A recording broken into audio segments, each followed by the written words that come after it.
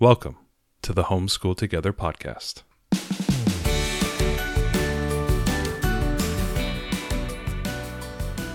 Where one working mom and a stay-at-home dad help you navigate the nuts and bolts of the growing and dynamic world of homeschooling. With a focus on early learners, like me. All the ins and outs of building and maintaining your homeschool life. Homeschool. Find out tips and tricks to make things like this easier. I'm reading. And ultimately, enjoy educating your kids. And what's that last thing? Have fun together. Did I do good, Daddy? Yeah, you did, sweetie. Good job. Hello and welcome back to Homeschool Together. Thank you so much for joining us. If you have a chance, head down into the show notes and find out all the ways you can support the podcast. The best way to do that is hit like and subscribe, whether you're on YouTube or if you're in your podcast app. Make sure you hit subscribe. You get that weekly feed of our lovely voices into your ears. Today, we're talking about complaining. Now, Ariel, The people are listening. They're going, man, these guys are really getting into like a lot of parenting stuff, and why are they doing that? Well, it's because this is something we're going through. And it's, gosh darn it, it's our show. And we get to talk about the problems that we're having. Yeah, because I have to do a bunch of research for these shows so that, because we're not the experts. Oh, but we're not. Oh, Ariel, don't break the fourth wall right here. Tell the people. Yeah, so I end up doing a lot of research for these shows and to put together these notes. And I'm like, you know what? I'm just going to research the stuff we're dealing with. We've been dealing with distractions. That's why we did that 2-part episode. And you guessed it, we've been dealing with a lot of whining around here. Yes, as my lovely 8-year-old becomes a preteen and starts to get I don't know what happened. She turned 8 and now the sass machine is just so strong. It's Sass Mountain. I mean, yeah, and then the little one hears it, and then she starts doing it too, even though she's only 4. So we've been dealing with a lot of complaining of late, and that's so frustrating. I thought it would be great if we could do an episode about this. And, there's obviously a lot of parenting stuff. This is what's kind of hard about it, right? Because there's a lot of the homeschool stuff blends with the right. I mean, there's issues. A parenting thing too here, right? So it's kind of both. This is the stuff they all outsource to the public schools, right? That's why they go to the 2 years. Well, until they come home with homework, and then you got to fight about it. I listen. I tried to get my own teaching certificate once, and I saw it. The 401 class complaining how to beat your student without your parent knowing. We digress. I know. But yeah, this is a hard one because it is kind of where parenting and educating meet, and sometimes that's really blurred, and so this can be a real challenge. But definitely for us, this is one of the most frustrating things that I think we both deal with, is that we've put all this effort into it, made these, I've planned these lessons, you're executing the lessons, or gosh, to perfection. I finally get some time that I can actually step in and do a little bit of the homeschooling, and then they're like complaining about what we're doing. It's like, really, guys? Or, you do all these fun things with her, you do all this art and all this other great stuff, and then you're like, okay, we got to do this math lesson. And then it's like, and they just start just really belly aching about the entire thing, right? So it is. It can be really frustrating for us, and we've been looking for some solutions and some ways to think about it so that we can, tackle the challenge and still, try to be empathetic to how they're feeling and not get too frustrated. So this is some stuff that we came up with, and hopefully this gave us a little bit of new perspective, and hopefully it gives you some new perspective too. Absolutely. When we're talking about problems, things that whether it's distractions or it's planning, like in the episode we did a few episodes ago about Kanban, we went ahead and built our own Kanban board. Maybe Ariel can take a picture of it and put it on the group if you haven't already. These are the things that we are constantly trying to, tackle problems that we get in our day-to-day, the social, emotional problems, the evolution of our children as they go from little kids to older kids to high schoolers, hopefully, and then all, get ready to be adults. We're constantly having to tackle problems on top of being the educator and finding the curriculums and, right. Making sure we're being effective educators and all the various things, the layer cake of crazy that we all have to deal with as homeschoolers. You think like, we're going to talk about, complaining, how does that affect homeschoolers. So homeschoolers, they just get it. Like, yeah, complaining all the time. Yeah, we get it. Seriously. It's not just, they go to school and they come home and we deal with them complaining on doing their homework, or we complain about, taking a bath. I mean, good God, you haven't taken a bath in 4 days. I mean, come on, kid. That never happens. That never happens. There is not a homeschooler that doesn't let their kid go to, no, absolutely. 4 days. Yeah, sure. I mean, stuff happens, man. Stuff happens, man. We get busy and then we're like, when was the last time you bathed? Yeah, exactly. It's like, I can't remember. This is the reality. Get in the shower, kid. Gross. And then they complain the whole way there. Yeah. So let's like, these are the things. And so like when we run into those problems, what's the first thing we have to do? We have to find the root cause of those problems. Yeah. And there's always some root cause. That's always what we're talking about with, like, they're struggling with this education, with this math thing. How do we root cause the problem, fix it, change something, tweak it? So in this case, we have complaining. So, like, let's talk about root causes. Right. So there's kind of two main categories that I'm thinking about here, which is there's a bunch of stuff that's unrelated to homeschool at all. It wouldn't matter if you're homeschooling or doing anything else. And then there's stuff that's homeschool specific. So for the stuff that's not related to homeschool, this is like there's a lot of general well-being of their body. Are they tired, sick, hungry, didn't get enough sleep? That's been one, I think, recently that those are huge. That our 8-year-old is, you put her into bed and like, I think she's listening to stories on Google. Yes. And then she wakes up early and she listens to stories on Google. As we're recording this, I'm now going to go onto the Google Home and make sure that isn't going upstairs. In real time, yeah. Make sure she'll come down. Mom, why did my Google turn off? Sweetie, it's 9:42 at night. You need to be in bed. Because this is great because it says her room speaker and I can check that. Oh, nope, she's not listening to it. So she is asleep now, which is good. Very good. Very good. You have those things like the tiredness is one that I think we've been running headfirst into. It's amazing how our youngest will, I will sit there and stare at my clock. It'll be 6:59 and you'll hear the door fly open. Good morning. And she's so excited. She's such a morning person. Our oldest is not a morning person. Get out of my room. Yeah, she's been kind of like that. I mean, for a while. She's definitely my late riser, which was always fine when she was little. Yeah. But now we have the little one. And you're right. So are they sleepy? Are they tired, hungry? Are they sick? Yeah. The other one is, are they uncomfortable in some way? I don't know if it's just our daughters. They love to sometimes dress up. And so they'll come in these elaborate outfits in the morning and then they're like itchy and uncomfortable in their like fancy dresses while they're trying to homeschool. So that's just, it doesn't matter that you were homeschooling. They're having to focus on anything would have been a problem. The other thing is, have you had too many 11 days, right? We talk about this all the time. We talk about this a lot. It's like, okay, there's days that are ones where we're doing absolutely nothing. Mom's sick. We do nothing. We're all home just being vegetables.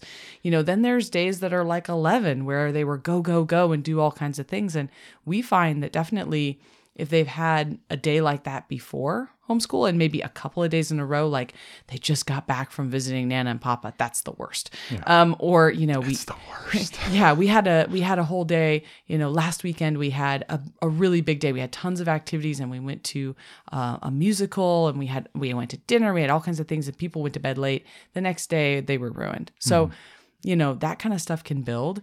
Also, is there some sort of anticipation or engagement with something that's outside of your home, like, oh, there's a birthday party this afternoon that they're very excited about, or a sleepover next week we have a sleepover coming up. For us the entire month of December is a problem because there's going to be Christmas and there's going to be Santa and there will be presents, and we kind of like the whole month becomes kind of a problem because they can see the Christmas tree at the corner of their eye as they're sitting at the table, right? And so that can be really hard. So I think it's important to categorize the root causes. Like, okay, there's a whole lot of unrelated to homeschools, other stuff going on in your lives, stress in your lives too, with your family situation, things going on. If you have an illness in the family, all that kind of stuff is totally unrelated. And then you've got the stuff related to homeschool, like they're just bored with it. They're not engaged in what you're doing. Maybe they have a lot of frustration with challenging material. It's causing them to complain about doing it. Maybe they're just tired. They haven't had enough breaks, like fatigue from doing too many lessons in a row. Sometimes we get going and we don't realize that, maybe they need a break. I think fatigue also with curriculum, like you've been doing the same thing every single week. Yeah, you got to exactly. change it up a little bit sometimes. Right. Yeah. They're bored. We've been doing the same thing.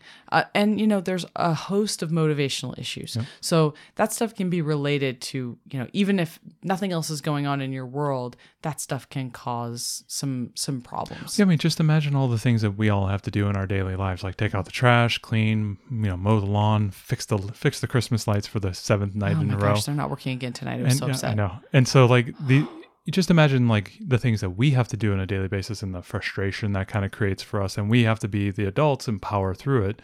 Well, the kids don't have that level of sophistication to be able to control their emotions. That was something I always tell my daughter. The only thing you can really control is your emotions and how you respond to things. Everything else is out of your control. That's right. And if you can, figure out how to do that one day, you'll stop complaining. You'll be able to to deal with things a little bit better and whatnot. But they're so young, they just can't do that. And they're very short term, right? They just have a very narrow focus. So I think what's really important from everything that I read was like that we try.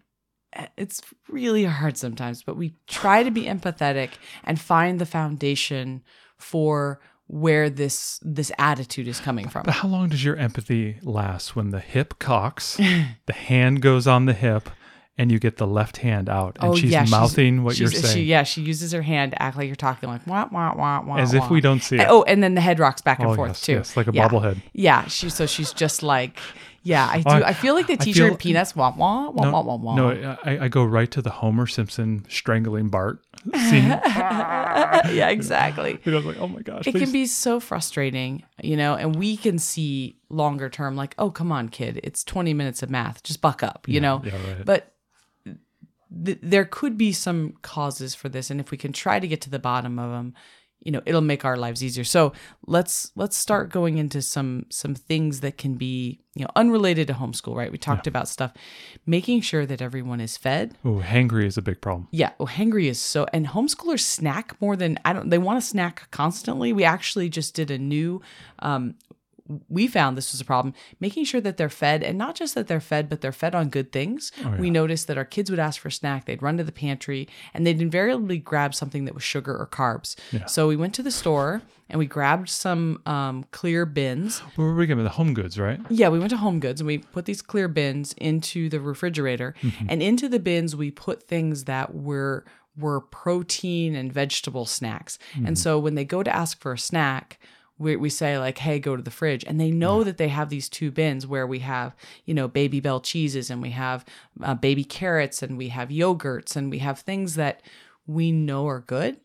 And that's really helped. So not just making sure that they're fed, but making sure that they're fed with good things and that you have it easy for them to get to was a big one. Something's a little more satiating, and you're not going to get amped up with a bunch of sugars. Right. One of those things, I think, a couple months ago at Halloween, my mom gave them a bunch of, they did kind of like a trick or treat thing in the grass or something. And she's like, oh, I didn't get them any candy, but she got them a bunch of Rice Krispie treats. Right. She's, it's for their lunches, but then they just went crazy with them as snacks. Exactly. Yeah. Yeah. And then they were just all hopped up. You definitely, some kids respond differently to sugars and dyes and, all that kind of stuff. And you know your kids best, but making sure that they're fed and that they're fed with good, protein or nourishing foods that will help them think and help their brain focus is great. The other thing is making sure that they're all in comfortable clothing. We tell our kids, hey, go get in comfy. We're going to be doing homeschool. Like, if you want to dress up for going out later, that's great. But right now we're getting comfy. And so they do. Our daughter, she does a whole lot better when she's wrapped in a blanket. She gets cold. But also she needs to not be in her nighttime clothes. No, she needs to be dressed. It's weird, like her mind shifts if she's still in her like pajama pants and her shirt. Yeah. Even though she's wrapped up, she's still in sleepy mode. I gotta send her upstairs to say, gotta get some pants, gotta get a shirt on. Brush your teeth and then come back down with your blanket. And it's something weird, just like flips in her mind. It's kind of strange, yeah. Making sure that they're not cold. They got socks on their feet. I mean, it seems really basic, but they'll just sit down at the table and start complaining about stuff. They won't actually tell you that it's because their feet are cold, right? They have this bad disposition. They can't pinpoint that kind of stuff. So we always try to like set ourselves up for success by making sure that they're comfortable, that they've, the house is warm enough, they've eaten and it's been good food, and they didn't just eat, Lucky Charms for breakfast and nothing else. And a lot of times with these intangibles that we're talking about outside of homeschool, especially with families that have multiple kids, and I see this with my two, the minute somebody is starting to be complainy or frustrated or distracted, it poisons the well. It poisons the well, and they start, getting at each other. They fight or they feed off each other, and then everyone's in a bad mood. Exactly. And there's kind of a feedback loop in that. It's terrible. Sometimes I just have to separate them and Absolutely. be like, you got to go over here and do this thing, and we're going to come over here and do this thing, because you guys are just like really amping up on each other. And I think that's good advice. If you've got one that's causing a problem and that negative attitude can bleed to the others, you might want to try to separate and figure out that issue. So before it poisons everybody, then you've got, 3 or 4 kids, you've got to all get back on track instead of just one. It's almost like the idea of like preventative medicine. Yeah. Like, was it a pound of an ounce of prevention's worth a pound of cure? That's right. And very similar mentality here is you got to, and I've told you this a lot of times, like if you can get ahead of it or if you can anticipate it, yep. Sometimes you'll like go to the store and it'll be out of control and you'll have some issues. I'm like, well, if you can, go here and come with a backpack with activities and maybe a couple snacks, a couple things to do, and just like have that in your mind to have things to maybe kind of distract kids or, reposition them in a better way or a better light. You can alleviate a lot of these problems. Right. I know it's really have a game plan. Have a game plan. Obviously the Mike Tyson thing, everybody has a plan. It's like get punched in the face, but I always tell you, try to get out ahead of it if you can. And I think complaining and distractions and things that we've talked about in the last few weeks, I think that's a really powerful thing that you can do, especially if you're getting into like, oh, they've had 11 days, before we're coming into the holidays. Like what we've said is you have these built-in distractions that are just right on top of everything. I know it's really hard because you're busy. We're adults. We're having to manage a lot of things. And sometimes you forget, I can't put my backpack together the night before. I don't put the lunches together. I don't get the snacks together. I don't get homeschool all set up the day before. Because we're so busy right now. We're so busy, but like, it's almost like those moments where, in that sense, you want to do more prep work because you know that there's a possibility for tomorrow that if you're not prepared, it's going to go off the rails. And it's almost like you have to do more prep work when you know there's big things like this. Or you have to adjust your expectations, which I think is the next point, really. Yeah. If you know you've got holidays or you have big things going on or everyone in your house has been sick, whatever, you may just have to adjust what you think you're going to get done. Maybe. And that's a great point because or adjust the times that you're going to homeschool. Maybe you break your routine if you have to because you've got extenuating circumstances. I mean, I'm thinking inside my head, how much homeschool do I have left in the year? I mean, right now it's December 7th, right? Don't tell the people how late we recorded this episode. Well, at least listen, we are behind, and I was super sick. My voice is still weird. At least it's not December 10th and tomorrow's the 11th. We got to ship it. We're out ahead a little bit. Pearl Harbor Day, so it's a good time. The getting out ahead of things and looking and saying, well, I really, in reality, I have about maybe 10 more days of homeschool and then I'm done. Right. I'm done until the new year because there's literally nothing I can do in the last 2 weeks. Maybe read some books and things like that, but like I'm not getting any reading or math work or anything. Like I'm shutting it down next Friday and it's shut down for 2 weeks. I might be able to do some more ancient civs and stuff like that because that's just reading books and my daughter loves reading books. But, you're right. I got to change my expectations. I got 10 days to do as much math and reading as I can and then it's all shut down. Right. And when you know you're going to have one of those big days, you have those 11 days, you need to plan a one day. And maybe that means that you come back and start with art and other things that are really engaging because you know that they've just been super amped up. Maybe you go really quiet. Maybe you play quiet music. Maybe you have a poetry tea time that day or, you might need to take it down. You can't just... It's funny because we go on vacation or something and then we go right back to work on Monday, right? That's what's expected of us as adults. And that's why we now factor in a vacation from our vacation. It's true. Yeah. But we we go through it. We slog through it. Sure, we might need more coffee that day, but we go through it. Yeah. But our kids they're not that resilient, especially the younger they are. This gets better, I think, the older they get, but it's really hard when they're young. So really, make a light day.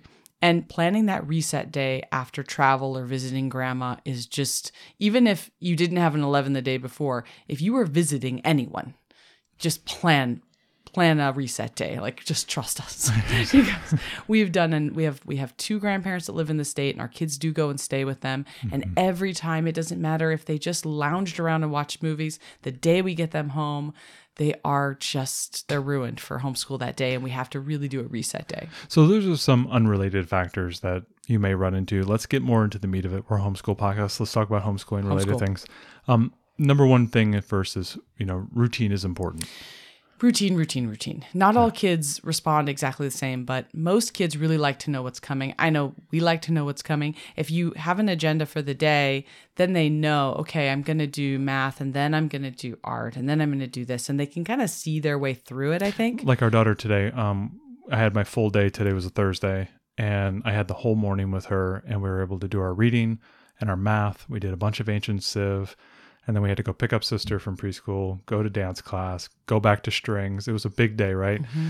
So I said, hey, if we can get all of our big stuff done this morning, when we go to dance class, I'll do some ancient civ reading with you. And then after that, you're done. And so she was really excited to know. Yeah, she could see that light at the end of the tunnel. Yeah, she goes, after strings class, when she does violin, when we come home, she knew I'm free. And she came right home. She went right to the closet, got her Legos out, got her headphones in. She was just didn't even ask, because she goes, I've already earned this. I've done my violin. I've done my dance. I've done my math and reading. I've done all my stuff. And she knew she did. And she worked hard and earned it. And it's because we had that schedule built out. I put it right down on the table the morning. I said, here are the things you need to do. You know what they are. Go do the dishes. Go clean your room. And she just went off and did it, because she goes, I know I'm going to get, 2 hours of audiobook and a bunch of Lego time, because sister's not going to be here. Sister's now at grandma's house, and I get my own quiet time. Sister's not going to bother me. And she was really looking forward to that. And that drove us right through today with so if we were doing. Whether you have a day that's normal routine, or whether you have a different day, setting that agenda and letting them know what's coming, that always helps us get less complaining out of our kiddos. Yeah, the Kanban board, and in general, the Kanban board. The Kanban board has been very helpful. If you haven't listened to our Kanban episode, we did such a great job with that episode. We convinced ourselves, and we made our daughter a Kanban board, and we made ourselves a Kanban board for our office, which actually has been fantastic. Yes. So that's worked out really well. If you can, the more you can stick to your routine in general, the better. The more, the kids know. And even if things change different days, you got co-op classes one day, or you have, a music lesson one day, or whatever, if at least the morning you can try to be consistent for that, at least the beginning of your day. I think if we get a good start, usually our kids are they're better at it. They know what to expect. And that consistency really helps us, because it's not like, otherwise, they feel like you're springing it on them. You're like, okay, and now we're doing reading. And they're like, oh. And for them, it could go on forever, right? They don't know that we only have 15 minutes in mind. And even if we tell them, I only have 15 minutes in mind, they can't really conceptualize that. At least our 8-year-old still can't. Like 15 minutes might as well be 2 hours. She just can't. She can't figure that out. No, she doesn't understand that. And you're right, because there's just... If they don't, we know how often kids can get disrupted by just changing and pivoting if they don't understand one.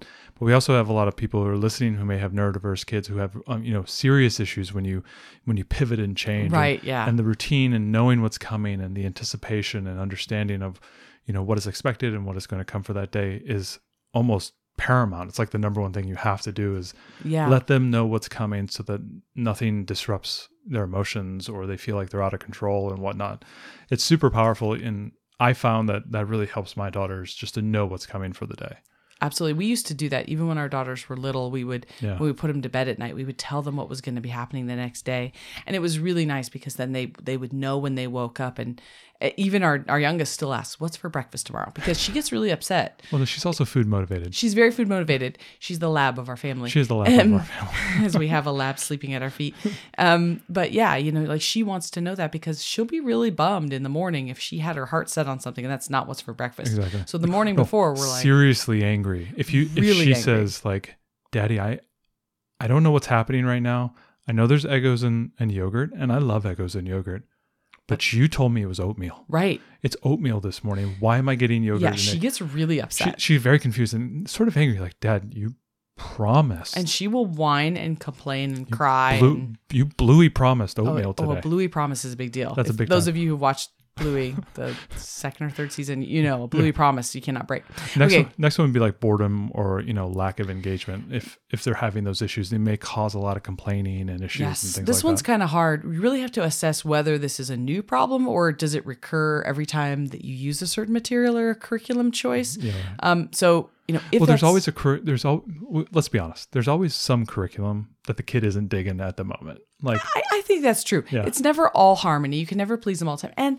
And you have to kind of separate. Is it the curriculum they don't like or is it the subject? Because I think... Or is it you? I think in general, like, I don't think it would matter what reading curriculum we did. No. That's the most challenging subject for our daughter. She's going to complain about that, like, kind of no matter what, because everything else comes easy to her and that one doesn't. And so I think this one is one you have to really be careful with and really assess it. Is it happening consistently? It's always happening every time we pull out math. Maybe I'll try doing some math worksheets or something different. Maybe I'll change my approach with it and see if I still get the same pushback. And if so, then maybe that's because it's challenging. Or, is this an opportunity where we have to say, hey, I need you to show a little grit? And that's kind of... God, it's such a hard thing to... It's such a hard... That's the razor's edge that I feel like we always walk. Do you want to be empathetic. You want to help them get to a place where they're contented and they feel like they can move forward, and they're not upset about it. But you also want to teach them that, sometimes in life, like every day as an adult, I have to do stuff I don't want to do. And I got to do that. Put on your pink rhinestone boots and let's get going. Yeah, you got to do it. So sometimes it's like, I don't really care that you don't want to unload the dishwasher. This is your chore and you must do it. Yeah. And you need to have some wherewithal to have some grit to do it. So this is a really tough one for me because there's... Do you think I want to be your unpaid Uber driver all day long? Yeah. So this is the tough one, I think, because this is where I struggle between, is this a moment where I need to show empathy or is this a moment where I need to say, just get it done, right? And this You're the empathetic, I'm the walk it off. Well, I think it's really hard. And I don't, from moment to moment, know exactly what to do. My goal is, and I don't always do this, but my goal is to start from a place of empathy. And once I've determined that their reason is crummy, then I go to grit. So, right? I start with like, hey, is there a reasonable explanation? And when I find out that there's just nothing reasonable, that she just really would rather do Legos, then I'm like, just do your math. Right? So I want to approach them, giving them the benefit of the doubt. Yeah. Right. And I know we are not always successful at doing that, but it's my goal and I'm going to keep striving for it. Okay. So next one is frustration with challenging stuff. We talked about when stuff's challenging. If you really think it's a challenge issue, they're not bored. It's just really challenging. That's where we have to, I think about, should I change my approach? Does it mean I need to do a different curriculum? Does it mean I need to take a break? Does it mean that maybe I tested my kid into X level of math and maybe that was too high? Yeah. Right. There was a great, I don't know if it was a podcast or a book or something I read about this balance between mastery and challenge, where, if you don't challenge them enough, they can be bored, right? Which could be another reason for the boredom, right? Maybe you're not challenging them enough. But if you challenge them so much that they never have an opportunity to show their mastery, then they never get that sense of confidence that they're really doing a good job. So there's this balance between, letting them show mastery. So if you really determine that they're really challenged by what they're doing, you might take an opportunity to let them prove their mastery of the things that they do know well, to give them that confidence and that foundation to then build from. And we found with our daughter with reading that helped us a whole lot. Yeah. And then things like with math, if she's struggling a little bit about, struggling with a certain concept or, right now we're deep into fractions, and fractions are, analogous to, division. They're essentially the same thing. And, she's getting a little like stuck on it. And I was like, oh, you're getting frustrated because I just don't think we have had enough experience with division. Let's go ahead and I'll like slow it down, double back, do a lot more warm up problems. And I've noticed that, she's starting to get a lot more comfortable with it. Today, I think it was a real big breakthrough today where she was really starting to understand how fractions, it was Right Start Math sections where we were talking about fractions, doing fraction charts, but I was able to look ahead and go, oh, okay, great. So they used rulers, they used time, they used money, they used liquid, so gallon, half gallon, quart, and all and then music, because right now she has a strings class where she's doing violin, and all of a sudden she saw fractions applied all around her, and she goes, I totally understand why we do these types of things. And so I think, it took me a few weeks of like really doing a lot of review and a lot of like kind of warm up work to kind of get her back into it. So there was kind of that frustration where it wasn't necessarily challenging, but I think we were maybe moving a little faster than she needed to be.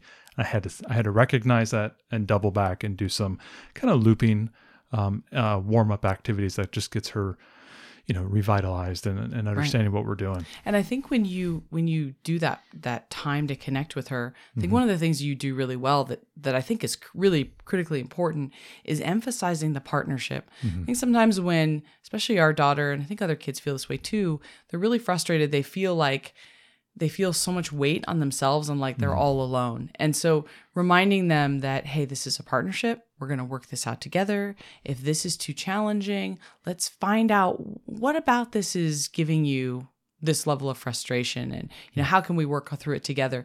Emphasizing that partnership is really, I think, an important part of empathizing, and that's what you do a really good job of. It's like, okay, let's get to the root of what's going on. Yeah, I can see it in your eyes. You're not really understanding. You're nodding your head, but I really see it that you're not understanding, and I think we need to just spend a little bit more time. And a lot of times for us, slowing down feels like, we're losing ground, but it's not.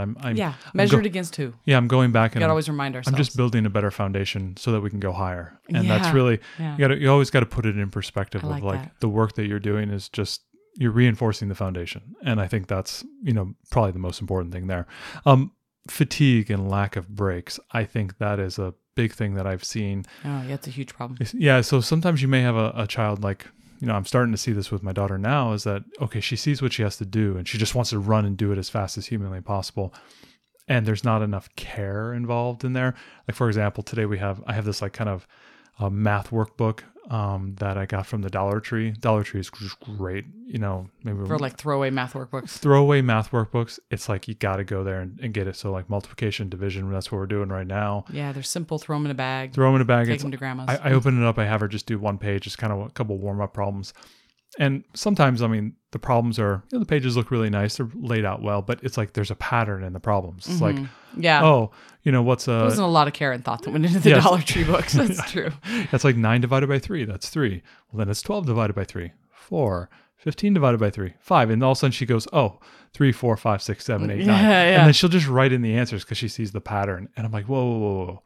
Take the care, be present, understand what you're doing. But she's like focusing on just running as fast as possible because she wants to get everything done. Right. And we don't take enough breaks.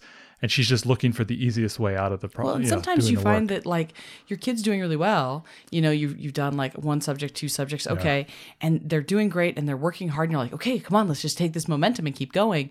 But then you don't realize that it's going to burn her out. Yeah, you've burned them out and you've pushed them over. So it's really important in your agenda or your routine that you plan both mental and physical break. Because just saying, oh, hey, let's take 10 minutes, do whatever you want, and we'll, reconvene, that doesn't always cover it. The younger they are, I think especially, they really need the physical nature. But even as adults, sometimes we'll just tell our girls, hey, let's go out and check the mail. Yeah. And we'll walk down to the mailbox, and that's just enough for them to have gotten away from the table and to take a break, and then they can come back to it. And it goes back. Fresh air. I really like. We all have kids who have hobbies. Like if I tell my daughter go do something, she's like Lego, and I know that's an hour and a half, right? That's what she wants is that length. I'm like, I can't afford to give you that much time, right? Right. It's not a 10-minute. It's not a 10 or 15-minute thing, and that's where I really like the hobbies. Like our daughter has the dance, we have the strings, and we have basketball, and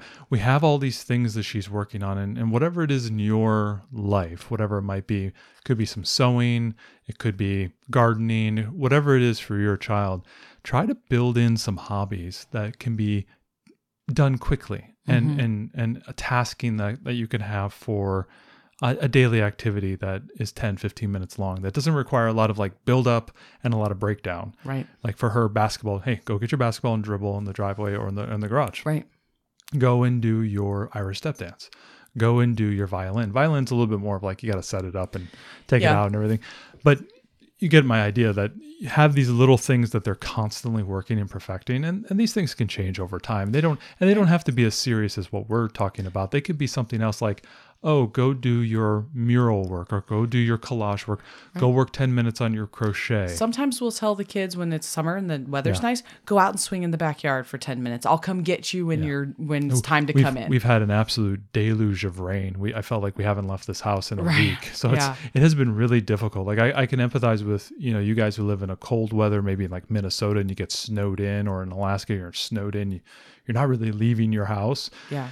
I took my girls to McDonald's the other day just to get them out of the house and go play in the play area. And it was just pouring rain. Like, we don't get pouring rain here in Seattle. That's kind of That's a movie myth. Sleepless in Seattle was a myth. It doesn't rain like that here. No, it's just more like misty. it's a misty sprinkle rain, Drizzle rain. but it's all the time. Yeah. But we have had we've had tropical rain type of stuff. Yeah, right? it's been all flooding. a bunch of flooding. But So we've even gotten them in the garage to say, hey, dribble the basketball in the garage, or, put on your skates and you can skate in the garage. So there are ideas, and definitely some kids respond. and there may be skills or activities that they want to master. It's a great opportunity to do that, or just to give them time to have freedom. If your kids have a fort, hey, go play in your fort for a few minutes. So some kids definitely respond a lot better to the outside time and need that time, and may even need that time before you start for the day. We know in the summertime our kids do a lot better if we get outside for a half hour first and go for a walk or bike ride and then start homeschool. So it kind of depends, and all kids are different, but just make sure that just because things are going well, that you don't push too far. Yeah, and I empathize with it. If I'm not doing if I can't get my hour workout every day, it's like, oh my gosh, I feel like I'm running out, and I'm thinking, well, if I feel that way, they've got to feel something like that too. Everyone has their own needs. So let's talk a little bit about motivational issues, because this can be kind of a broad topic. Yeah, this is the big one. This is the big one. And I think a lot of complaining, especially with respect to homeschooling, comes from this kind of idea of, motivation. Are they generally motivated by the subject today? Like, are they into it? It's like they're unmotivated to do homeschool all the time? Or is it just today? Or is it just a specific subject? Yeah. There's a lot of like kind of root cause type stuff that you have to get to about what is unmotivating to them. And that can be a really tough thing to find. Well, and we've talked about that with like the curriculum and trying to root cause what that aspect of what are you doing on a daily basis is bothering them or causing some uncertainty or confusion. It could be a many different reasons why it's not motivating. Yeah, and we're going to be looking into intrinsic motivation because it's something that we're really interested in for our girls. So expect an episode coming on that. We'll title it Carrots and Sticks with extra sticks. No. But this is a really hard thing to do, and how can we breed motivation in our kids, and how can they be intrinsically motivated? It's something that I've seen with our daughter is, making it relevant to what she does. What she's interested in, something that she can connect to and remember and tie back to. I think that's something that is true about all modes of learning, is to, how does this thing apply to me, or how am I going to use this? Or even just as simple as something I used to do with a lot of tutoring that I was doing way back. I did some tutoring for calculus and physics and whatnot. And a lot of times I was running into working professionals. I had like a nurse that I was tutoring and a few other people that were in kind of a professional job. And I always try to say, okay, we're talking about some abstract math here, but how can I relate this to what you do? You're a nurse. Okay, we're talking about rates of change. Let's talk about a drip line going into an IV into a patient, right? There's a certain rate of the dripping. And so I'll plot it and I say, okay, based on their weight, they have to have a different, amount of material, whatever the medicine is. And here's how it changes over time. And as they're larger people, they get more, and they're smaller, they get less. And she goes, oh, I get that, because I experience that in my day-to-day basis. How can you take the learning, whatever it is right now, even ancient civilization, or math or reading, how can you show them? Like today we're doing parts of speech with my daughter with reading, and we were trying to talk about verbs and nouns and like the difference between the two. And we're talking a lot about sentences, like, oh, give me a sentence, give me another sentence. And we're talking about like putting it out and showing her like, okay, these are it's not just the words, it's just not the sounds. It's these words are in clusters. There are types of words. These are nouns and these are verbs, these are adjectives. And we use them all the time, and you use them perfectly because you've been listening to speech for so long. Now you're starting to put names to the types of words. And it was like just starting to really explain things to her as opposed to, okay, what's a noun? That's a person, place, or thing. And, let's quiz you on what is a noun again? It's like, no. Let's like talk about the words. Let's talk about things and have you give me sentences about things you like. Okay, you're reading the Star Wars book right now on your audiobook. Tell me about what's happening in that one, and let's make a couple of sentences. Oh yeah. Right. I can. This would be a great one for like Mad Libs or what is it? Was Mr. Bernard's a wild card game? One of those kind of language games. This would be a great thing to do. This is also, I think, where we as a family have really leveraged YouTube because we have found a YouTube video about just about everything we've been learning. And it helps them. Our kids are highly visual, so it really helps them to connect with it, to go, oh, that's what you're talking about, in a variety of ways and nice short content. So we use YouTube Premium for that. And the thing is if I don't put this little extra bit of work in, sometimes I find we start to have complaining. Like if I'm not doing that connection work, it just becomes this. They just get bored. It's bored, or they just don't understand why you're teaching me this. Like with math, it's a waste of time. I keep telling her, I go, you're just scratching the surface of math right now. Like you're just at the beginning. And it's like every time we learn something new and she's like, well, why is this? I'm like pushing back the fog and I'm showing you, here's a new little area, and push another little bit of fog. Here's another one. And there's all these little rules and they all cross apply and all this type of stuff. And we're just making it bigger and bigger. And there's so much more that you don't even know. And it's exciting because I know what's coming and it's really, really fun. And like, wow, you're a nerd, Dad, because you like math. But there's a lot of things that you're opening up to them and they just don't understand why. Yeah. And it can cause some complaining. It can cause motivation issues. It can cause like a distrust or dislike of what you're teaching. I find if you just do that little bit extra work and try to make that connection, I think it really, really helps. And I know it's hard. Absolutely. It's like, oh, you're asking another thing of me, Mr. Matt. It's hard to do that. But I think trying to put things in the simplest terms that they can grok and carry forward. It's sort of like with basketball. When I coach basketball, I just try to simplify the game down because I know when they're going to be on the court, they're going to be terrified. I've had multiple girls on the team last year. When they stepped on the court, you just see it. It's like deer in the headlights, total fear. You pull them aside, you go, listen, that girl has the same band you have. Don't leave her. No matter what happens. You don't know what's going on? Chase that girl. Whether it's on offense or defense, just chase her. Okay, yeah, just simplifying it, making things easier, making things simpler. Help the focus. And it gets them out of the fear, which can then cause complaining or uncertainty or resistance in some respect. These are the little things that I think we need to learn how to do.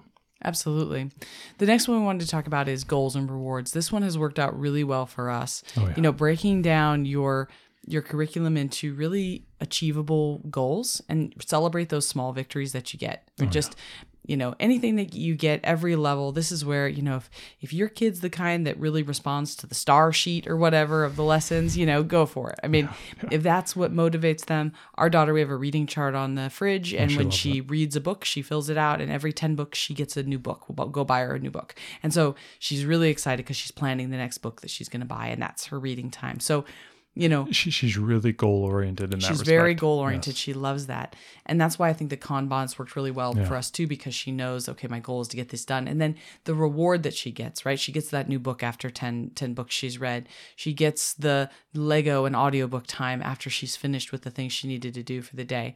Not all kids are motivated by the rewards, but ours definitely works really well with us, especially, we'll get up in the morning and say, hey, remember, you've got to, get that homework done for your co-op class. Our littlest is like this too. Yeah. Rewards work really well. Yeah. And she'll go, and I'll say, hey, remember that reward. When you get it all done, what are you going to do? And she's like, oh yeah, I can't wait to see how that audiobook ends, and that really motivates her and helps us to stymie the inevitable complaining that we would get. Yeah. Getting those little victories. Also, maybe articulating, you talk about goals, but articulating what's coming in the curriculum, like, hey, over the next week, we're going to be focusing on, long U sounds because that's what the All By Reading is doing, or whatever curriculum you're doing, saying like, hey, the next like 10 days, we're going to be really focusing on addition and subtraction, or, if you guys are doing algebra, it's solving for X in a simple equation, or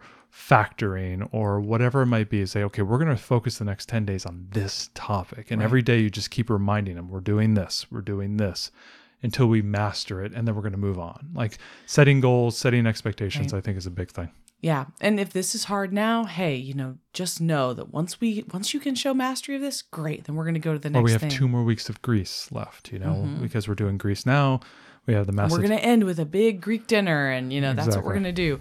Yeah, find what motivates your kids. If goals and food motivation again. Yeah, ours are food motivated. If goals and rewards work for you, awesome. Yep. The next thing is, if you can encourage autonomy, this is great, because this is one they that we're don't starting really to chip away complain at, about the things that they themselves tell themselves to do, right? Like it's when we tell them that they have to do something that we find that they really whine and complain. Now that we have the Kanban and she knows the things that are on the board, a lot of times she's looking for herself.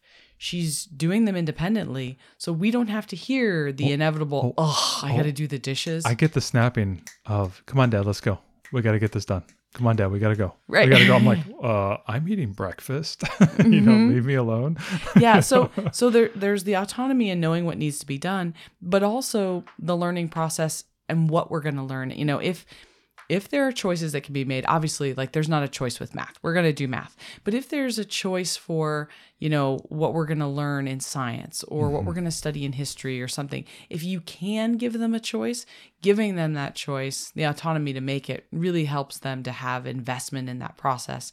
And, before we started Ancient Civilizations, we're like, hey, we're thinking about starting this. And she was like, absolutely, I want to learn all about ancient civs. I want to do Greece. I want to do Rome. It's like, okay, cool. Perfect. So whenever you can get that buy-in, it just smooths the whole way, because they definitely know they had a part in it. Another one is celebrating progress. I think understanding and giving accomplishment, even weekly or daily, daily, regularly acknowledging. There are, when she's had a good homeschool day, I know, I get home from work, and you asked her today. We're having dinner, and you specifically say, you know what, today, Ariel, boy, our girls just had a great homeschool day. Hey, daughter, tell her all about the stuff you did today. And then our oldest just excitedly tells me about, I got my math done, and then I did all my Lego, and I did this, and I did all my things. And, so we really work on daily acknowledgement. Mm-hmm. Whenever there's like a good subject, and this isn't fake praise, right? No, this is legit. Yeah. It's genuinely saying, I appreciate that you worked really hard on that. It's not all about, getting a perfect score on the test, but it's really about, I can see that, hey, you put in a lot of good effort today. Thank you for that, because thank you for respecting our partnership. Yeah. And I think, definitely when you put it in those terms too, that, like you're a character in this. It's not like, you're not there to just take their abuse of their whining, right? Like you prepped all this stuff, you're teaching it, you're a part of this. And when they have put in good effort and returned that, you put in effort, they put in effort and met you that, halfway, we're acknowledging that they did that. And it means a lot to her. You can see how proud she is. Well, and then tomorrow when she's doing her work, you're right. I don't think they're going to be complaining as much. They're not going to be, upset about the things they're doing. They know, oh my gosh, if I could do a good job, I can tell Mom about all this great stuff I did again. And, right. It's really fulfilling to me to know that, right. I'm doing really good and Mom's really proud of me. Right. And when you finish something with her, like art, or you finish something, you say to her, hey, let's put this over here where Mom puts her bag when she comes home, so Mom can see it. And she's like, oh, okay, yeah, she's excited about that. Yeah, exactly. Another one would be kind of seeking input and feedback. And you kind of talked about this, where it's this partnership. And this kind of leads into this idea of the balance between, the parent and the educator. Right. Getting their input, finding, if they're constantly complaining about the same stuff, this is an opportunity to, get their feedback. What is it that they think they don't like, especially as they get older? The younger that they are, it's kind of hard because they can't really articulate what's bugging them always. I mean, sometimes they can, but especially as they get older, just involving them in that process. Yeah. You got a lot of changing emotions and hormones as they get older, but there's a lot of valuable input that they can give you. Well, and it's okay to put your input in too. Like we've been reading this book that's part of the curriculum for Build Your Library and the Ancient Civilizations. And I told my daughter the other day, and we'll put it in probably our next video or 2 videos from now on YouTube. And we'll talk about it. I'll be like, I'm just not digging this book anymore. And she's like, well, I really like it. I go, I don't like it. I'm done with it. I don't think I want to finish this. I think we could read more valuable things. We could with our time. We could do more valuable things with our time, and I just am not into it right now. I'd rather read you another book about ancient Greece or, some gods and goddesses and type of thing, and do an activity with you, and, color a picture of Hera together, and maybe have you make your own gods and goddesses from, Greece and whatnot. What would be the gods of our house, that type of fun thing. Then read another story about a family who stole some animal, who got some wild animal, brought it in their house, and it caused all these problems. I'm so tired of hearing these people, taking wild animals and bringing it in their house and then wondering why the wild animal is causing problems. I'm just so tired of this book. It's okay for you to articulate that. And I don't pull the ripcord on most stuff in the curriculum. I endure for the most part. But sometimes it's okay to say, hey, I don't like it. That also encourages my daughter to say, Dad, I'm not digging this, which then can cut down on the complaining, because if they're free to articulate that they don't like something. Right. And again, you talked about it earlier, that balance between grit and, being empathetic. So hard. It's so hard. You want them to persevere. I don't want her to pull the ripcord on everything, right? Right. So you don't want to force the issue when you shouldn't. And it's so hard to know. Mm-hmm. It's really hard to know. And I think that the biggest part about this is you are still a parent. Even though you're educating them, you're still their parent. They see you all the time. And complaining can be such a huge challenge, right? Like, assessing whether this is more pervasive than just homeschool is really important. Oh, yeah. If you've got, we know children that are generally whiny children. They're whiny about everything. I see them at the parent partnership. We know several of them. And, that's a bigger problem, right? So knowing whether as their parent, gosh, my kid really, they complain about a lot, right? So then that's not really about your homeschool. No. Right. That's a different problem. But if it's just limited to your homeschool, hopefully some of these tips will help you. And one of the things we kind of wanted to talk about with this, just overarching, whatever the specific, source of the complaining, the communication part between you is so important.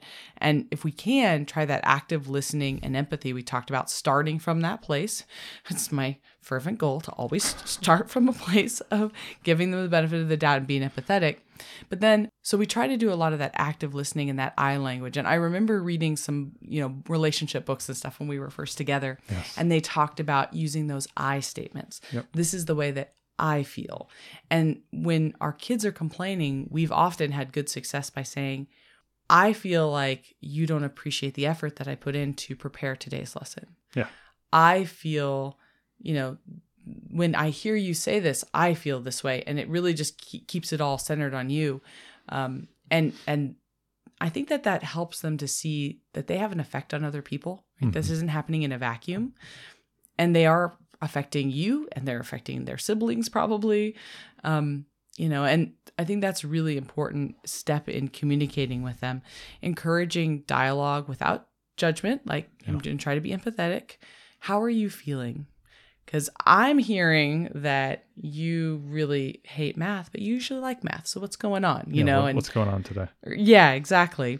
And then for really young children, an idea I came across that I thought was cool and I wanted to tell you about was a feelings chart where your child can visually express their emotions every day. Well, and that's something that the pre-K Torchlight curriculum did a really good job. I love that emotional intelligence from what was Torchlight it? Pre-K. It was, was it Know Your Feelings? Well, cards. What were the cards? Yeah, it was I Heard Your Feelings. I Heard Your Feelings. Cards. Yeah, those are good. Cards, yep.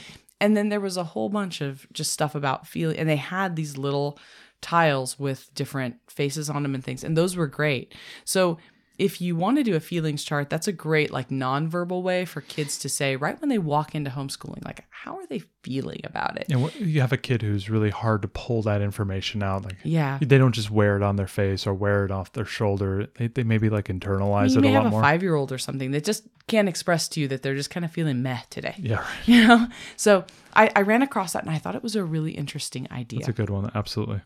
So for some final thoughts, this is a continual process. It's going to change, obviously, as our children grow, as our life circumstances change. It's different from like day to day and week to week. Honestly, this is a super hard problem. Mm-hmm. And if it's something that you're struggling with only occasionally, you are winning. Yeah. You are winning. As you'd say in software, like you'll never be 100% bug free, No. and you will never like not have whining and complaining. But if you're only having it happen a couple of times a week or something, you're winning. Yeah. You're really doing great. We get a lot of complaining, and that's just, I think, the ebb and flow of raising children. But the problem with it we run into is that we have doubled up on something that normally we don't, that other parents don't experience when they send their kids to private school, charter school, public school. Or with our kids a lot more during the We day. are with them all the time. And so a lot of that complaining or those issues that normally would be, left to the classroom, we are carrying that load as well. And We are.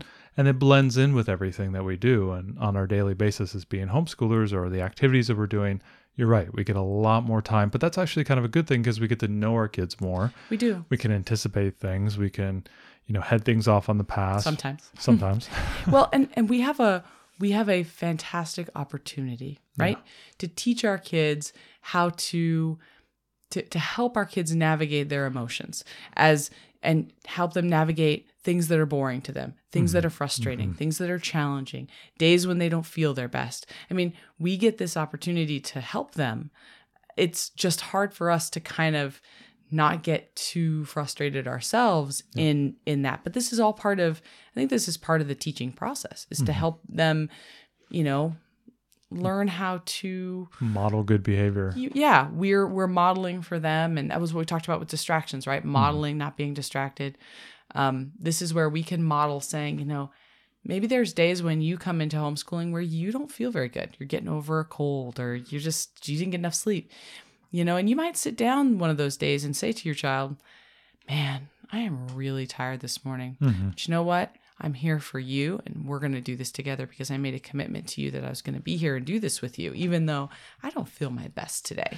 Like being honest like that is honest and real. It's amazing. Because otherwise your kids just think like you couldn't possibly empathize with how they feel. Yeah, exactly. When they don't realize how often you feel like crud and you still get up and you homeschool and you do what you need to do. Sometimes putting into perspective the amount of work that you do for your learner, that doesn't work as much with my 4-year-old when I say, I do all these things for you. What are you doing? She's like, I don't care, Dad, do more. Yeah. But when you have like a little bit of an older student and you walk them through your day and, maybe you have an 8 or 9, 10, 12-year-old, and you sit them down and you go, hey, you know what?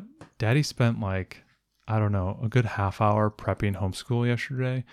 And then I spent the morning prepping your homeschool. And then I do the homeschool for 2 or 3 hours with you. It's like, I don't get to do things that Daddy wants to do. And I'm working here with you. And this is really important to me and it's important to you and whatnot. And articulating the work you put into it, I think, can also give them a little bit of appreciation for the work that you're doing for them. Yeah. They need to be able to appreciate us as much. We give and give and give and give so much. And, when they're younger, it's hard. It's our job as parents, but it's hard for them to appreciate. It's taxing too. It's hard for them to appreciate that. But when they get older, they can start to appreciate the work you put into this. And, hey, listen, Mommy and Daddy spent a lot of time, getting this curriculum all ready for you. We've put in a lot of time this last few months. Trying to make it interesting. Yeah, and I'm taking you to all your classes and doing all these things now. I'm coaching your sports and whatnot. Daddy does a lot and everything. And sometimes I appreciate, that you work hard and I just sometimes want to be appreciated as well. And it's a partnership. There's no reason why you can't articulate your own emotions and your own feelings to your child and being kind of the modeling of that behavior and saying, I'm doing these hard things here as well. And I'm having a tough time too. I would love to go watch, Michigan beat Ohio State for the 3rd straight year. Woohoo. Go blue. Go blue. Things like that. I would like to go do that, but I'm here with you and this is important to me and that type of thing. Not that we would ever miss the Michigan Ohio State game. But in general, I think it's a good point. That's what grandparents are for.